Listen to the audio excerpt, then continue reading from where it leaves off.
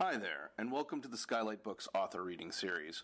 If you'd like to learn more about us and our many upcoming author events, please visit skylightbooks.com, where you can browse our inventory, buy books, and join our Friends with Benefits Club. You can also follow us on Twitter, Tumblr, and Facebook. To speak to a real live bookseller like me, please call 323-660-1175. Thanks for your support, and enjoy. But right now, it is all about celebrating Nada Disney. Yes. I'm trying to make you feel as comfortable as possible because it's like, this is getting a book out into the world is one of the hardest things to do ever.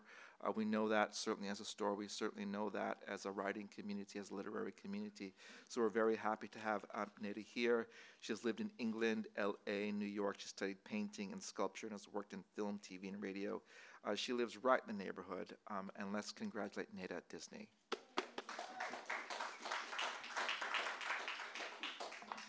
Can you hear me? I'm right here, so. I just want to tell you something real quick. I hit my face with my car door, so I have a lot of makeup on to cover it, so I look like I'm in a play. I just want to let you know, because I'm vain, and I want you to know I have nice skin naturally. This was posted as a book of short stories, and it's actually not. It's a novel, and it's 6 chapters, each about one person, and it seems like it's a short story, but they intertwine and into each other's lives, and each one holds a clue to the other one's burning query. And this one is Rodney. He is a production assistant on an episodic television show. And he has stigmata for no reason, but he's a PA, and the stigmata is sort of casual. So this is him. This is about one of his jobs. And if anyone's been a PA here, one of your jobs is to take care of certain actors. All right, Rodney.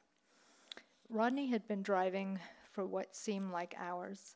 He'd been stuck in traffic and really didn't see any way out of it. He still had lots of pickups and drop-offs. It was madness. The gloves were burning up his hands.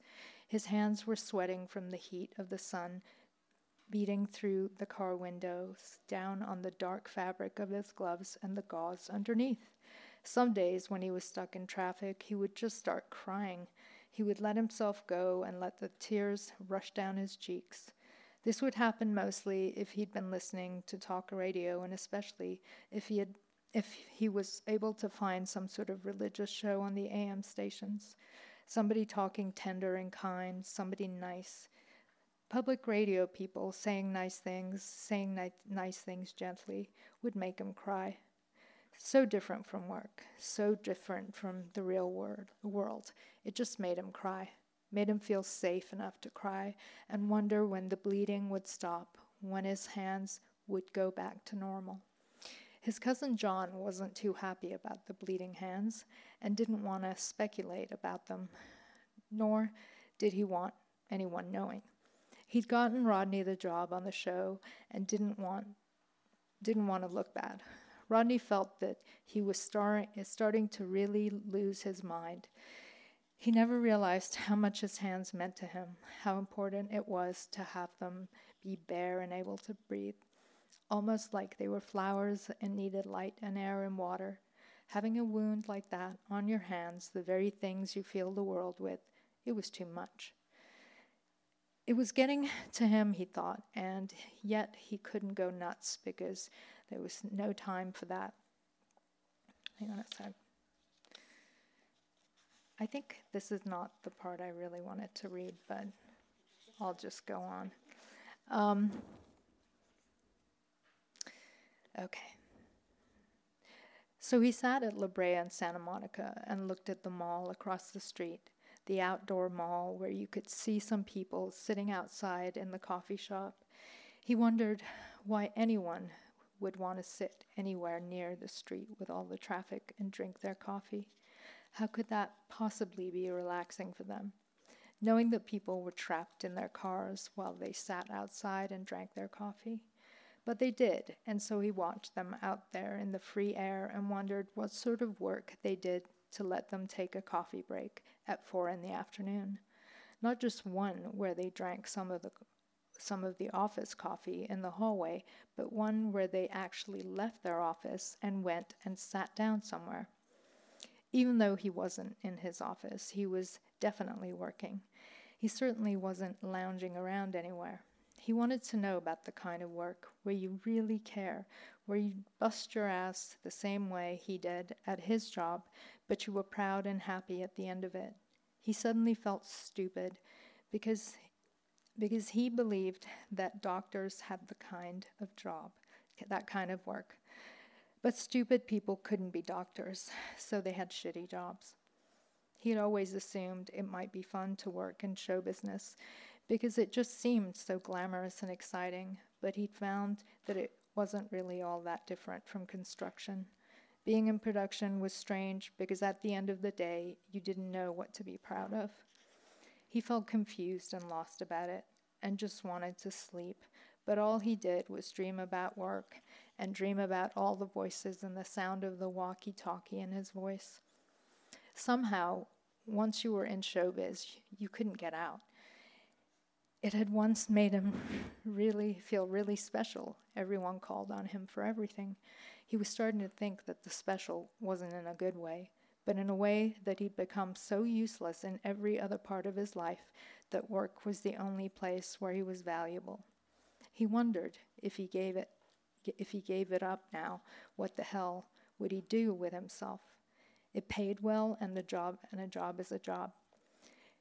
He knew he had a job that everyone else in LA wanted to do, but it still felt like being in a dream all by himself all day long. Rodney looked at his hands and realized that the steering wheel was wet. He looked at his gloves. The blood had seeped through the gauze, through the lining, and through the thick gloves onto the blackness of the plastic steering wheel. Then a drop of it fell down and hit him on the knee. Luckily, he was wearing shorts, so there was nothing to stain but his own skin, his own deep skin with the blood on top of it, looking like a bit of raspberry sauce. He pulled over and rested his head on the steering wheel, then looked around for a sporting goods store or a drugstore or something. He'd had to start over, buy another pair of gloves and more gauze, clean and rewrap, even though the wound never seemed to infect, no matter how dirty he let it get. It just seeped blood, and in the past week it had gotten so you could see right through to the other side of his hand. He just couldn't bear to tell anyone. It was so crazy. He imagined they might put him in a cage at a science school, or maybe the government would kidnap him. In his imagination, it was never good. It was always bad. And every scenario ended with there being hard, cold proof that he was a freak and not like everyone else, and that would be the end of that. So he found a drugstore, pulled into the back parking lot, and headed in quickly, thinking, Jesus Christ, if I am the Messiah, shouldn't I be doing something more important than changing the bandages on my hands and picking up Xerox ink and jet ink for the copier and pick up lunch for actors and tampons for producers and gifts for that fool's wife? Is this my purpose? One of Rodney's job descriptions was to take care of Chris Campari's every whim. It was not as difficult as it sounded. Chris Campari did not have too many unusual whims. He was quite predictable. He had a steady stream of repetitive whims, the same stuff over and over again in rotation, and Rodney loved to do these things for him because Rodney loved Chris Campari, and Chris Campari loved Chris Campari, and he even loved Rodney a little. Chris Campari liked his coffee a certain way from Starbucks, and he wanted it around the same time every day. Chris Campari liked to occasionally go to strip clubs. During times of stress, this would be more than occasionally, and sometimes just ever so slightly more complicated than simply going to the strip club and leaving again. Chris was always on some sort of diet. Even though the diet changed, Chris did not change in relation to dieting. He would discuss at length, or rather talk at length, at Rodney, thinking that Rodney was somehow responding about what he wanted from his body and why this diet was the new thing that was going to give him exactly what he needed. Then he would discuss with Rodney after the gym how much better he felt. And then he would discuss with Rodney on a soundstage after missing a few days of gym time how upset he was with himself, but that it was okay. He would be back on track soon. And then there would be the quiet non-discussion as he would send Rodney out to get pizza and donuts. Chris Campari was very into grooming products and waxing the surprising amount of ginger hair that grew on his back. Rodney was in charge of making sure that he got all the needs and interesting things that he wanted, all the lotions and potions for his face. Rodney arranged the Botox injections that occasionally helped things out a little, and the outpatient thing for the tip of Chris Campari's nose that he decided was drooping with age and needed to be turned back up. The discretion it took to step off the lot, to have the little bit of surgery done, and the terrible flu that had to be invented in order to buy and sell some recovery time. And finally, there was Chris Campari's little son, who was entirely raised by a nanny in a preschool called Kid Heaven. Rodney would occasionally have to go and check on the little boy or pick him up or drop him off or simply take some sort of person who Chris Campari would occasionally hire for the preschoolers as a gift, a person with some kind of skill to impart for the day, a ventriloquist, a painting teacher, or most recently, a life coach, followed by an acting coach who showed the 3-year-olds method acting techniques. Rodney loved Chris for his enthusiasm. Even though Rodney did almost all of the talking in their relationship, he did find it difficult to go on without Rodney. So this meant steady employment for Rodney, and in some ways this gave Rodney a sense of purpose. It made him feel loved. He felt that he had a reason to be there, skills that he was being paid for. He needed to feel the love of being needed. This at some point would foil him professionally, but at that moment it served him well. At the beginning of things, all the assistants really believed that they were special to Chris Campari. Later, they would all find that he bonded briefly with anyone who was able to provide him with all his needs at any given moment. It was not personal. This is the greatest tragedy of the enabler, the false belief that they are indispensable. That's it.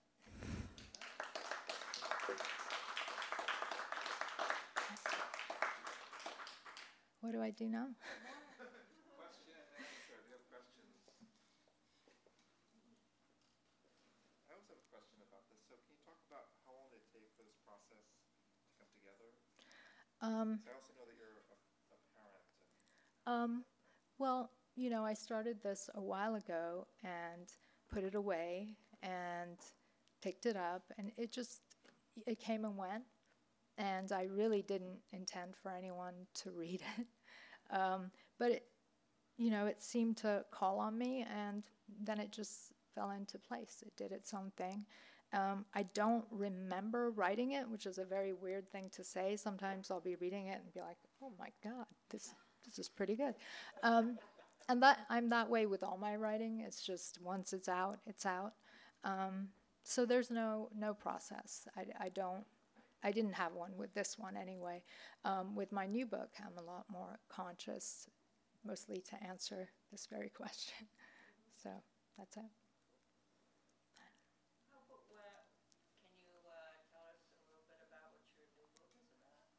Yeah, I can. I'm very excited about writing it because once this is done, it's done. The new book is set in Los Feliz entirely, almost entirely, and you know how Los Feliz Boulevard, there's the south side and the north side, and they're very different, and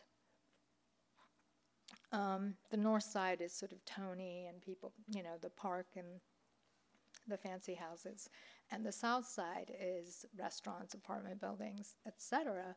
And I found the twain don't often meet, other than people going to hike or deliver stuff, and the people on the north side coming to get groceries and go to dinner. None of them live on each other's side. And so the book, it's about different women in the hills, well-to-do women in different parts of their relationships, beginning, middle, end, and they're lonely for the most part. And slowly through interaction with people on the south side, these two sides start to meet in a strange and surprising way, and whether it's sexually or friendship or conflict. And I think the main thing is about, I think there's this idea that people who work hard are the salt of the earth, and people who are wealthy are terrible. And in this book, it's difficult to say who's good and who's bad, and things happen, mayhem ensues. And like my book, if you read it, it's got some magical realism like the Stigmata. The new book has a talking squirrel who's somebody's dad, and we don't talk about why he's a squirrel. But he does give good advice. And I'll tell you, I don't know, I feel like I'll just let you find out more when you read it. Sure. Hey. So I don't have kids, but I sort of have a picture in my head, but could you go more into the preschool cults? I think, again, like the north and south side, there's a sort of preschool that you can afford, and it's not necessarily for the kids. It's like people going to the dog park to socialize, and these are those kind of preschools. And my daughter did go to one of these, and they did exactly this. You would have professionals come in and try to teach them things. Like it goes on about the method acting teacher. And children are always method acting. They're completely unaware. So some of the absurd attempts to justify the tuition, which could be for college. And it's funny, and it's very, New York, LA.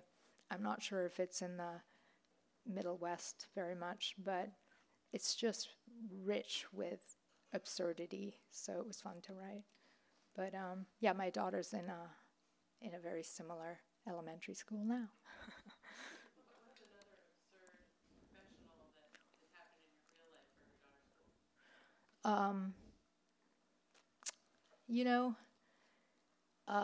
There was a fairly well-known artist who went there and spent a few days doing this work with them. And, obviously the kids are terrible, but I think it meant a lot to the parents to have this, say, this guy who shall remain nameless help their children, and the guy mostly did it for them. And it looked great on Instagram and all that. And they had a musician in that way. And some of these people are parents, and they help with fundraising quite a bit because they're well known. I don't know why. I think it's stupid. It probably isn't. Maybe it's actually lovely and helpful, but I don't think that way. I always find that. I don't know, the bad part maybe, I'm not sure. I didn't grow up that way. Because like in New York, there's like the Montessori schools and the Little Red Schoolhouse. Yeah. And like kids of communist parents, they'll send their kids or parents who have different ideas about creativity and learning will send their kids to learn different ways. And there's always this new way to learn. And Yeah. it's very usually it's very proletariat. Yeah, right. But this is a whole different thing you're talking about then. Yeah, this is very LA, and it's about freedom and about let them do what they do, and it's play.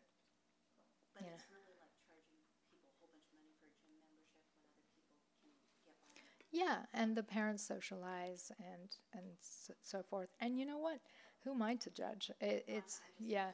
I mean, it's a lot of people who work in similar areas, and I think maybe it's difficult to socialize with civilians. I don't know, but I always feel like I'm an observer and a narrator, even though I'm a participant. So, yeah, it's very different from the New York sensibility. It's very much about freedom.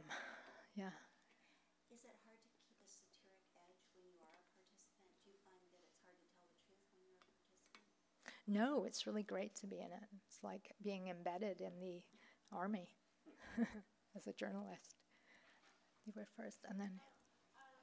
So you said you didn't remember the process of writing this book, but I was just wondering, like, how did the subjects that you ended up making the 6 stories about, how they stood out to you, or did you have an editing process where you said, no, not this one? Yeah, it was 500 pages, and there were characters that just had to go, and they were mostly characters that felt contrived, like they were just, they were bringing people to other people, and I think I was very attached to the book being linear, and once they were taken out, it became really interesting. I trust the reader to fill in the rest, and I do think most art isn't finished until the observer, the reader, becomes a part of it. It's just then it's closed. But yeah, I think these people just got filed away in my subconscious. I never thought about why. They would just pop in my head, and they were, collages of different people. There's no one person. And, a few people have said, oh, this reminds me of that person. I'm like, you're right. That's so strange. There's a really horrible wardrobe or costume department woman in here. And, someone said, is that what's her face? I'm like, I don't think so. But there are a lot of horrible people in the costume department, except us three. Oh, sorry. How much of yourself is in that book? Like, how many stories did you pull from stories of your own life? Definitely the horrible costume person.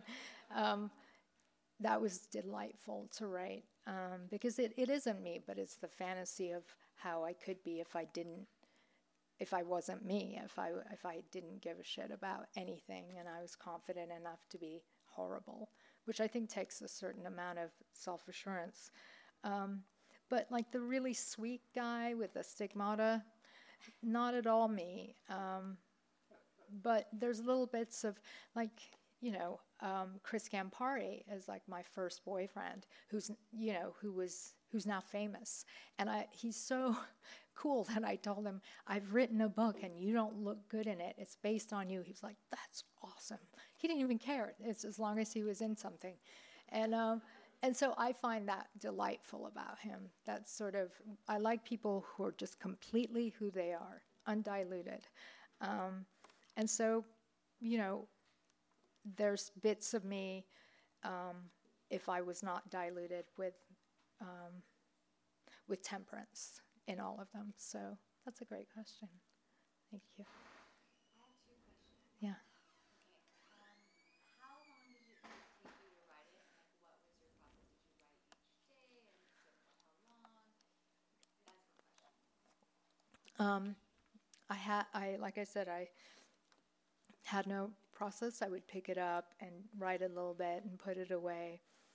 Over years, it was just sort of a thing in the drawer that I wouldn't think about until I'd run across it.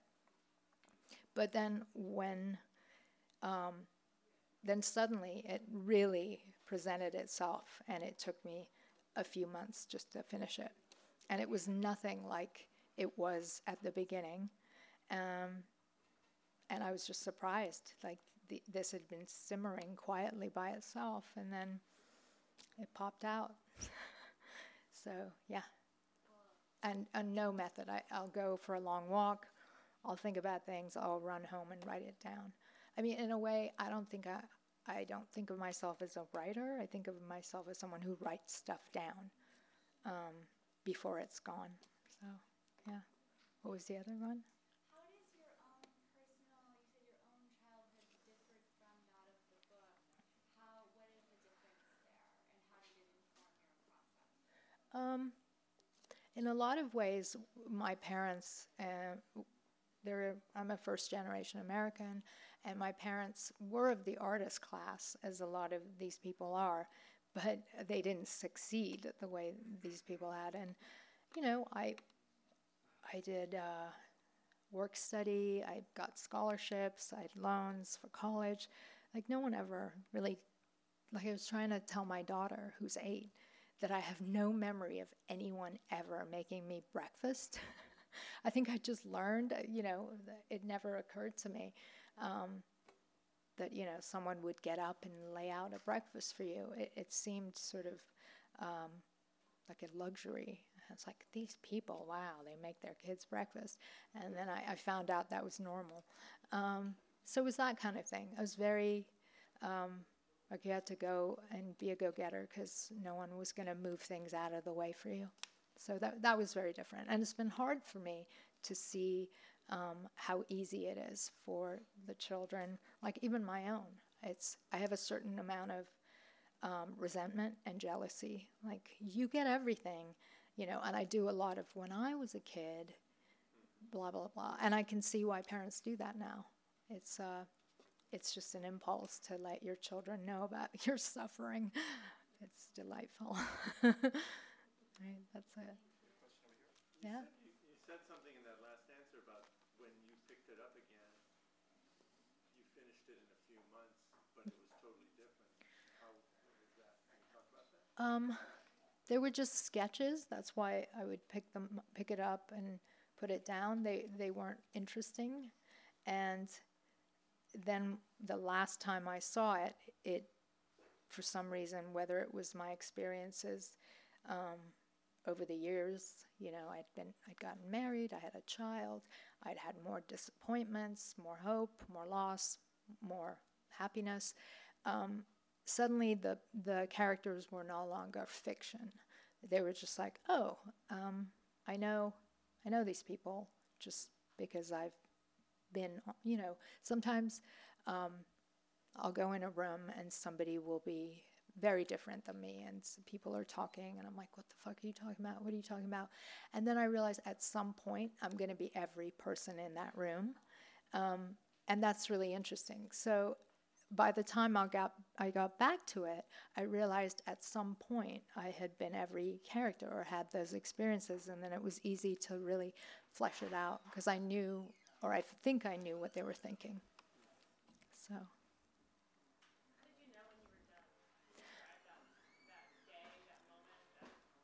Well, the great part is it's not linear. There's no beginning, middle, or end. I mean, you could read this, read the chapters in any order, and nothing would change. It would be the same outcome. They can't escape their destiny. And so I knew it was over just, I don't know why, because they didn't resolve anything. But I think as the reader sort of realized that, and I had a few people read it, and I thought I needed to write more, and they're just like, no, it's fine. And yeah, I think I was also sick of it. I was like, it's done. And it turned out to be the right moment, yeah. And again, like I said, the reader is the missing piece. So I had to just give up the missing piece to you. I was like, I'm determined to find it. And it's like, no, that's not my job. It's your job. So that's it. Hi. Did you start out with a specific group of characters in mind, or did they all, you described how some of them did not survive? You know, it was at a part of, this was like maybe 13 years ago when it first, like, I wrote it down. And it was an interesting time in my life. I didn't know where I was heading. I didn't quite understand where I'd come from. I had all these dreams of what I wanted, and so I paid a lot of attention to other people, and I think for me, once I got everything I wanted, I started paying less attention, and so by the time I got to the place where I could pick it up and finish it, I had realized all the things I wanted were ridiculous, so I had to go back to paying attention. I don't know if I've forgotten already what the question was, so I just kept talking. I'm sorry, that's... Well, that's kind of how the characters came to be. I think I just had watched people, and I wasn't... Yeah, I just watched and filed. Sometimes I think the subconscious mind is this amazingly thorough secretary, but who also loses the files, and at some point they're found again and mixed with other files. I could go on with this metaphor all night. I don't know. I think a lot of it just does itself. I do think that everyone is sort of has a novel or two in their minds. The only difference is that people who write just write it down. That's the only difference. Like, I write it down. But in everyone's head, I think the novels are thorough and perfect, and you don't have to be a writer to, you have stories, right? That maybe, I certainly have stories that I tell myself over and over again. And, there are people in your head that you need to write about. I don't know who that is. Is that bad? Oh, yeah, I actually agree with that. Well, my question is, and this is just sort of like for me what I'm grappling with anew. It comes and goes, comes and goes, comes and goes. But this idea of the line, and people on one side of the line and people on the other side of the line, just like people on the north side of Mm. Los Feliz and people on the south side of Los Feliz. Do you feel that it really, really, really, really intrinsically matters? Because we live our lives like it's so important, like this distinction really makes so much of a difference in the world. And I think deep down, I really don't accept that. Like, I really don't think that it's that big of a deal in terms of, what's going to happen, because I don't think anybody knows what's going to happen. And I think people just kind of adapt and do what they do, like animals. Yeah. I mean, I think existentially, everyone's the same. I think it's about the tools that are available to some people and not other people. It's a lot more superficial. I don't think either side is superior in any way, but some people get away with a lot because they have more lawyers. Some people are exposed to a lot more things because they can afford it. So it ends up being the worldly things that get you to a certain place that's ultimately meaningless. But the fact that some people can probably be let off for murder and some people can't is a pretty big distinction, And actually, in my new book, where you don't know who's good and who's bad, and some of the salt of the earth people turn out to be the not good people who victimize the wealthy people. But at the end of the day, the wealthy people always win, because the last line in the book is, "Don't worry, just listen to your lawyers." So that should depends on it. One last question. I got Yeah. one more. It's Yeah, a yeah. really obvious question. What about the title? The title is, I don't know why, I'd heard somewhere that there had been an experiment, and this was in the 60s, where they'd been trying to revive a certain wolf population, and there was an island, Coronation Island, and it's like 4 miles of whatever, and it had lots of deer, and they got a bunch of wolves of both gender, and just dropped them off, threw some meat and pointed at deer, whatever, and left. And they're like, they're going to repopulate and they're going to be here. And they came back a year later, and the wolves were all dead. And they called what they did planting wolves. They had planted them where they didn't belong. And they came back and the wolves were dead, and they did autopsies, and they'd ended up eating each other. So, when the deer it was their turf. They knew what to do. They kept going taking the shortcuts, and the wolves didn't belong there. So eventually they started to die and cannibalize one another. And, planting anything anywhere where it doesn't belong leads to a little self-eating. So that's it. Thank you very much. Thank you.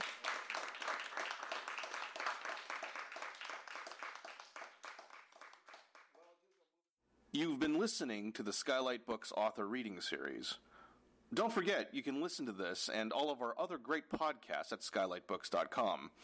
Thanks again for stopping by, and we hope to see you soon.